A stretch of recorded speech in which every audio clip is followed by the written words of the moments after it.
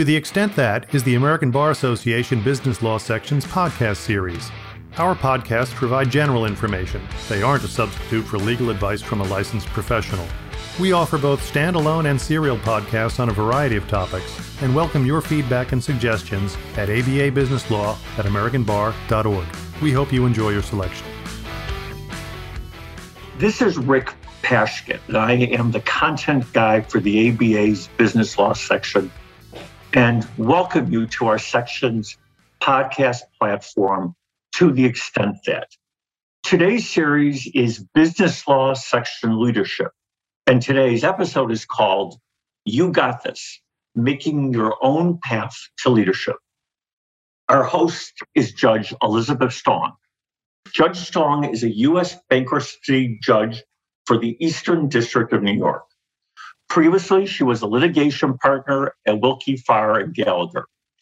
Judge Stong is co-chair of the Business Law Section's Leadership Development Committee. And Judge Stong, I will give you the honors to introduce our guest today. Rick, thank you so much. And thank you everyone for taking the time to be with us today, whether it's this morning, this afternoon, or this evening, wherever you are, for You Got This, Making Your Own Path to Leadership. I am, as Rick mentioned, the co-chair of the Leadership Development Committee in our fantastic business law section, and it is my enormous pleasure in that role to work with many of our committee chairs. Through that process, I've gotten to know our rock star guest speaker for today's edition of our podcast, Natasha Sim, and I can't wait for you to get to know her as well. Natasha is the Community Development Financial Institution Program Manager at the National Community Reinvestment Coalition in Washington, D.C. And important for these purposes, again, as Rick mentioned, she is also the chair of the ABA Business Law Section's Community Economic Development Committee.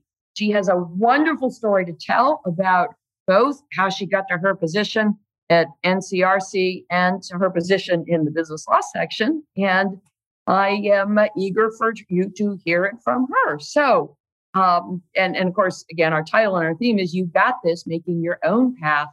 Natasha, tell us a little bit about your path, first to your job and then to your committee leadership position. Tell us about you. Hi, Judge Stong. I am so happy to be here, and thank you again for this opportunity.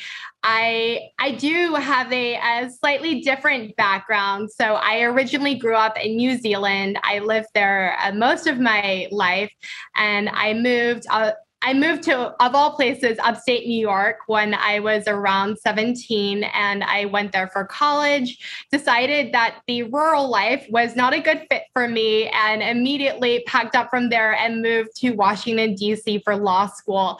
And I really enjoyed law school. I went to GW, which is a great place to go. And from there, I realized that I wanted to work in something related to finance, definitely on the more regulatory policy side, and DC was a perfect place to be for that. I had some amazing experiences working at a variety of policy places in DC, but ultimately, because I am an immigrant, because I do have that additional visa process to go through, I found myself, and of all places, in the middle of COVID, in the middle of all the hiring freezes, and with about 3 weeks left on my visa. And I had not managed to secure a longer term visa at that point. And so I was very much ready to go back to New Zealand to pack up my bags. And through some complete miracle, I managed to connect with one of my good friends and mentors, Kara Ward from Holland and Knight. And she very fortunately connected me with this wonderful organization, NCRC, where obviously I'm now working. And they took a chance on me. They took a chance on someone that they barely knew, who was in a really tight bind, but very much had a passion for the type of work they do, which is finance, but specifically the economic justice side of finance. And so I was very fortunate to not only be able to remain in the country, but also have this amazing position at their growing CDFI, meaning Community Development Financial Institution, which in a lot of ways, I call it a bank, but a bank that focuses specifically on improving communities, that focuses on re-energizing underserved communities, particularly communities of color. And that is just such a great place to be, especially right now. A lot of small businesses are still coming out of the horrors of COVID. And I've had the great opportunity there to work directly with a lot of these small businesses and help them financially. But also another part of my job is housing, which is also very closely related to finance and economic justice. And I've done great work in helping with financial policy, working on creating fair lending practices, and it's been an incredible opportunity thus far. So I'm glad to be here. I'm glad to have this incredible job, which gives me the opportunity to give back. And I'm ultimately very glad that my visa worked out and I'm still in the country. So you got this. You got what sounds like pretty much, especially at this stage in your career, your dream job where you can combine your interest in finance and your interest in business law and your training in those areas with your passion for, frankly, making a difference at a time when we really need as many people and as many organizations to be thinking about making a difference as possible. And all because it sounds like you had kind of a situation on your hands and you reached out, or maybe she reached out to you, to a mentor. Tell us about what it was like to talk to people about being in that sort of a situation and not being afraid to say, maybe I need your ideas, I need your help, I need your thoughts. Was that an easy thing to do or a hard thing to do? That's a great question, because it's something that I've spoken about a lot thus far, only with my intimate, close group of friends. But definitely, it was definitely a struggle to go through the job search process, which in itself is always a stressful process, but then to go through that with the added challenge of having to explain this visa process, which understandably for a lot of businesses immediately throws up red flags in terms of the time involved with sponsoring a visa, the cost involved, and all of those considerations. So it was scary. It was scary, and it definitely created a lot of vulnerability in a lot of my initial meetings with people, which is it's an intimidating position to be in. It's a stressful position to be in, but ultimately, all of that said, it made me a stronger person. And it also, I think, made me a better communicator and a more relatable person that people want to talk to. Because what I've realized is that although people might initially be taken aback by that show of vulnerability so early on, people are ready to engage and ready to share their own stories of vulnerability, which everyone I've learned has, even the people that from the outside seem the most successful, such as yourself, such as partners at major law firms, as CEOs at nonprofit organizations. Everyone has a story to tell, and sometimes it just takes sharing your own story and sharing your own struggle for other people to open up about theirs. And so ultimately, although it was a very stressful process to be in, having to explain that, it created all of these wonderful relationships that I still treasure now, even though my visa situation isn't the same. And ultimately, it's created a better communicator in me, which is always important. Well, it's a wonderful story and a great example of how sometimes when things can look absolutely the worst, the most intractable, and again, in a pandemic, you never know where things will lead. There's something about showing up. There's something about communicating. There's something about appreciating that it really is okay to, I guess, as we used to say, phone a friend, to reach out. How has this made you think about your colleagues at NCRC? And have you ever been on the other end? Or have you yet had the chance to be on the other end of that kind of communication where someone needs help and they've paid you the compliment of asking if you can be that person for them? How do you think about that? Well, I think that's a great question. I haven't yet been on the other side of my particular immigration situation, but definitely every day in my job, because we work with underserved communities, I'm constantly faced with businesses and just individuals who are looking for help. And I definitely try to draw as much as I can from my own personal experiences by lending an empathetic ear and understanding that things are not always as simple as they seem, maybe just based on financials, for instance. Sometimes the business's financials will not suggest that business is maybe the most ready for a loan. But then when you talk to the person behind the business, behind the financials, you'll hear stories such as how business was booming until COVID happened. And then once COVID happened, they had no idea what to do because their business was a very client-facing business, and then you get this completely different picture. You don't get a business that is not going anywhere. You get a business that was thriving, but then had this giant hurdle thrown its way by COVID, and it's very different to my particular immigration situation, but it's the same in that when you get to know someone, when you really take that time to understand their situation and their story, you can glean this whole other insight that doesn't appear on the surface. And so I definitely every day try to help people as much as I can by just going underneath that surface and getting to know them as people. It's such a great time to be thinking in those ways, because it is tempting to look at some of the things that businesses, we certainly see this here in the bankruptcy court, that businesses are confronting, that families are confronting, that the biggest businesses in the country, in the world, are confronting.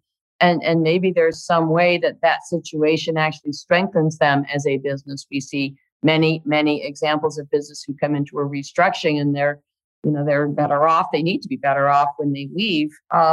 And usually calling on other resources is part of it, whether they're, in a business kind of a restructuring way, thinking about your financial work, or really more interpersonal, or maybe even a combination of both. Tell us a little bit how the business law section came your way and what your path has been there. So I got involved with the business law section when I was still in law school. I was taking a banking law class, and I learned that the ABA had a very active banking law committee in its business law section. And so I thought that would be a great chance to get a more practical, real world perspective on the topics that I was learning in class. And so I managed to secure a ticket for that year's annual meeting.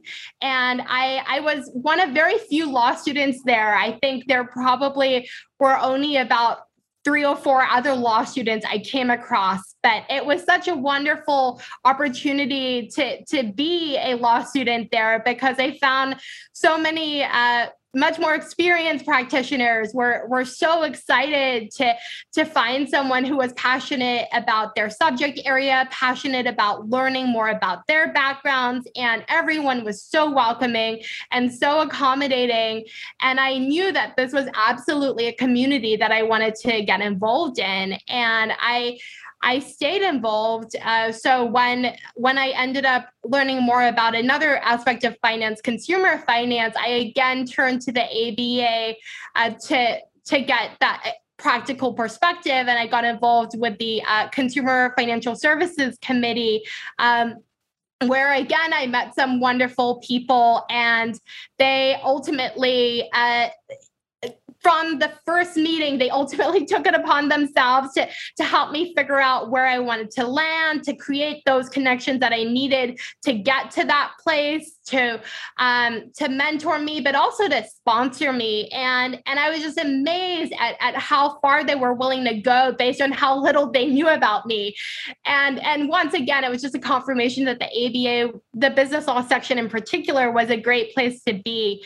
And ultimately, I landed in my current position as chair of the Community Economic Development Committee because when I started my new role at NCRC, I knew that I wanted to get involved with community development because that obviously has a lot of synergies with my work. And it just happened that the chair at the time was departing. And so she asked me if I would be interested in taking over her role. And I'll admit, at first I was incredibly intimidated, and my initial inclination was no, I am not ready to take on that role. I'm so early on in my career, absolutely not. But I talked to some leadership and other committees I've been involved in, and they encouraged me to go for it by emphasizing that even though I was early on in my career, a lot of times they'd found that younger lawyers had a lot of unique insights to contribute that more experienced senior lawyers didn't have. And so I decided I was going to take that leap. I was going to take on the role of chair, and it has been a wild ride thus far. I have had the opportunity to start building out a leadership committee, which is something I've never done before. I've also started developing programming, which is also a new skill for me. And it's been just such a great experience. It's been a steep learning curve, but it's been such a great way to enrich my life and to create an opportunity outside of work to be creative, to meet people, and to really to throw myself out of my comfort zone, which is always something that I've really tried to do as much as I can. And so I would absolutely recommend it to anyone jumping into a leadership position, even if you're not feeling ready because you're too early on, you're too unfamiliar with leadership. Just dive right in and think about the rest later is my 2 cents. And making your own path to leadership, what a great story that is. Of course, the first 2 committees that you've referred to are some of the largest, longest established, most elaborate leadership structures committees in the section, banking law and consumer financial services, huge committees with a lot of history. Your committee is a newer committee, not quite as big, but so important in its subject matter to the section. How do you think about what you can learn from leadership that you saw in other settings and apply as now the leader, the chair of your own committee? I think there's 2 main takeaways that I have from those committees, and the first one is when building out your leadership team, and I think this is applicable to the ABA or even in corporate settings. It's so important the people that you pick, and definitely quality over quantity. I think that the people that you choose to have around you are so important in ultimately achieving the mission that you foresee for your committee or organization. But also they just add all of these perspectives and all of these insights that you on your own wouldn't think of, and they make it much more fun. They make it an enjoyable experience when you might be bogged down with thinking about the budget for your upcoming program, or you might be feeling somewhat dejected about how your committee is comparing to other committees, which might be larger, might be doing more things. It definitely is great in those times to have people around you who are in the same boat and are all working to build this together. And so definitely, I think making sure that you have the right people around you, even if it takes a bit longer, is so important. And then the other thing is, like I mentioned, having fun. So I definitely, going to the Consumer Financial Services Committee, I definitely have seen that the importance of levity and just making things lighter cannot be understated. So one of my favorite events that they offer is Beer and Basics, where you're learning about the law, you're learning about the principles behind consumer finance, but you're doing it in an engaging way. You're having fun.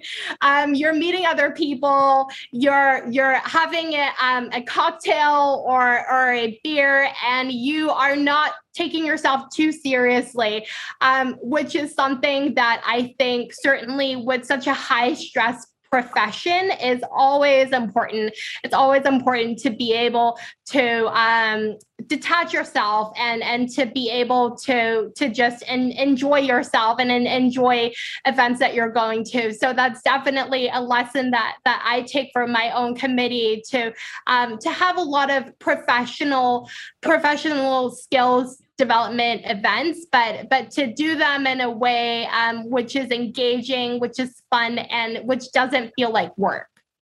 It's a fantastic example.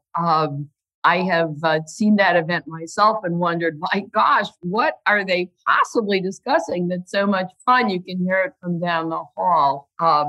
You can take your work and the substance of the things you're thinking about very seriously indeed. And it doesn't mean you need to take yourself also seriously. I got that advice years ago when I started practice in New York City, and I have to tell you, it was good advice then, and it's good advice now. And speaking of advice, is there one piece or maybe a couple pieces of advice that you got, whether it was good advice or bad advice, that stands out as you've been on these paths? Tell us about that, Natasha.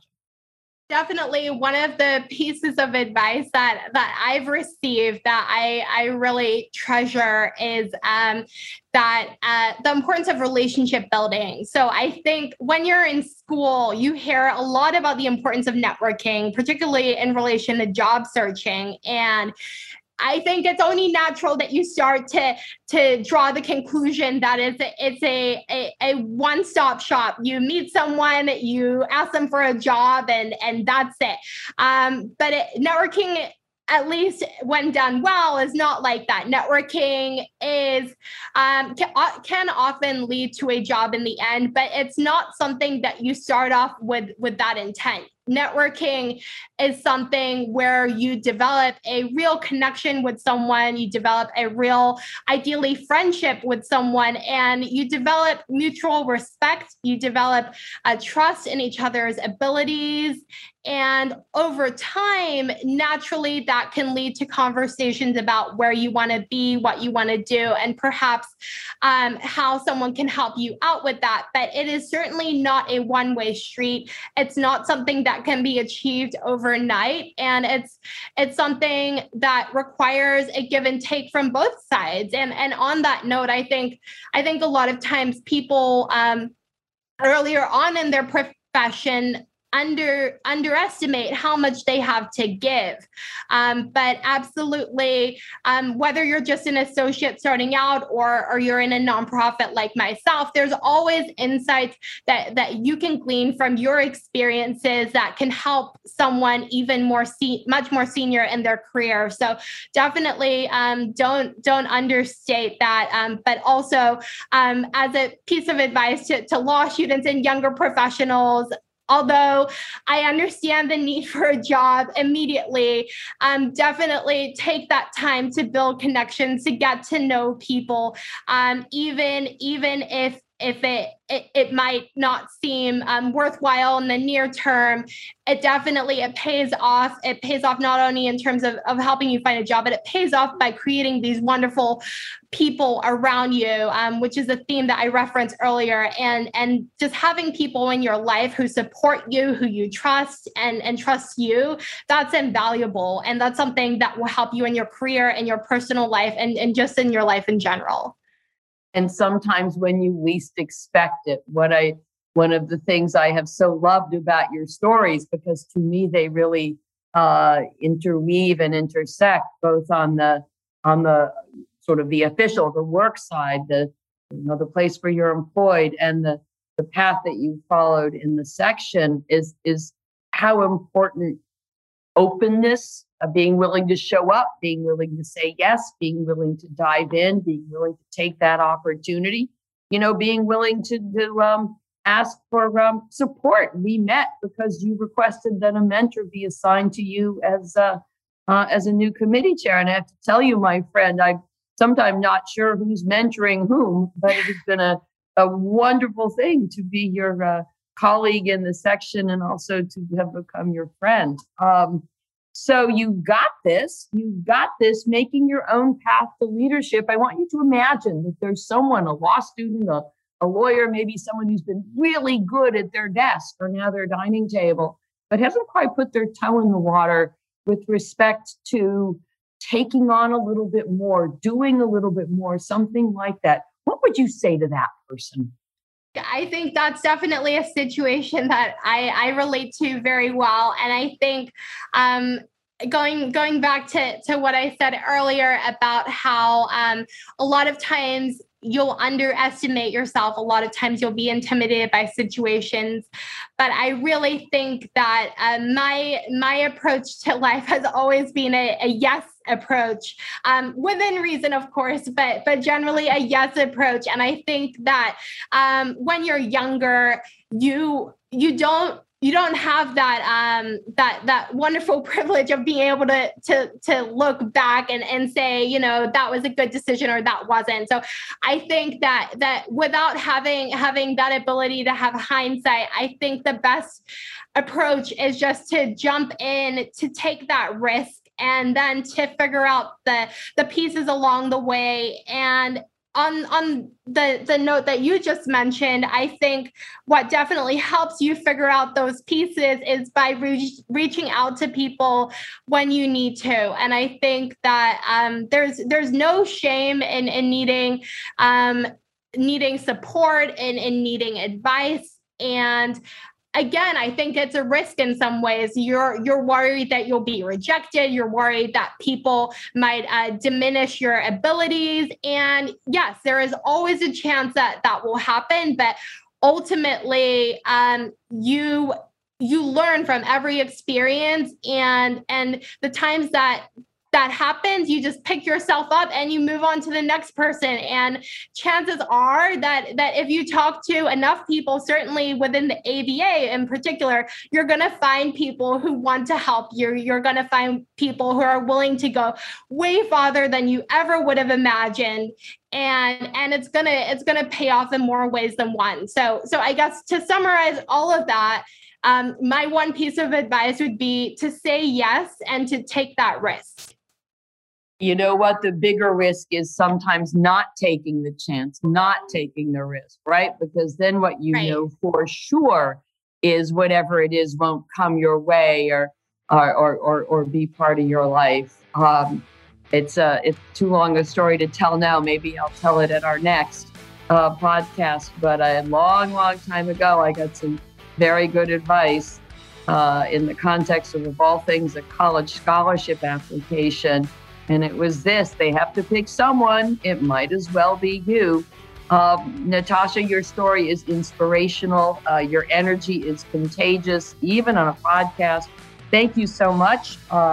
Natasha, thank you, Business Law Section. Thank you for joining us for You Got This, Making Your Own Path to Leadership. Thank you so much. Thank you for listening to the ABA Business Law Section's podcast series, To the Extent That. The section offers a robust collection of content. To explore more about this topic Or to learn about joining the section, visit ambar.org/bizlaw. That's BIZLAW.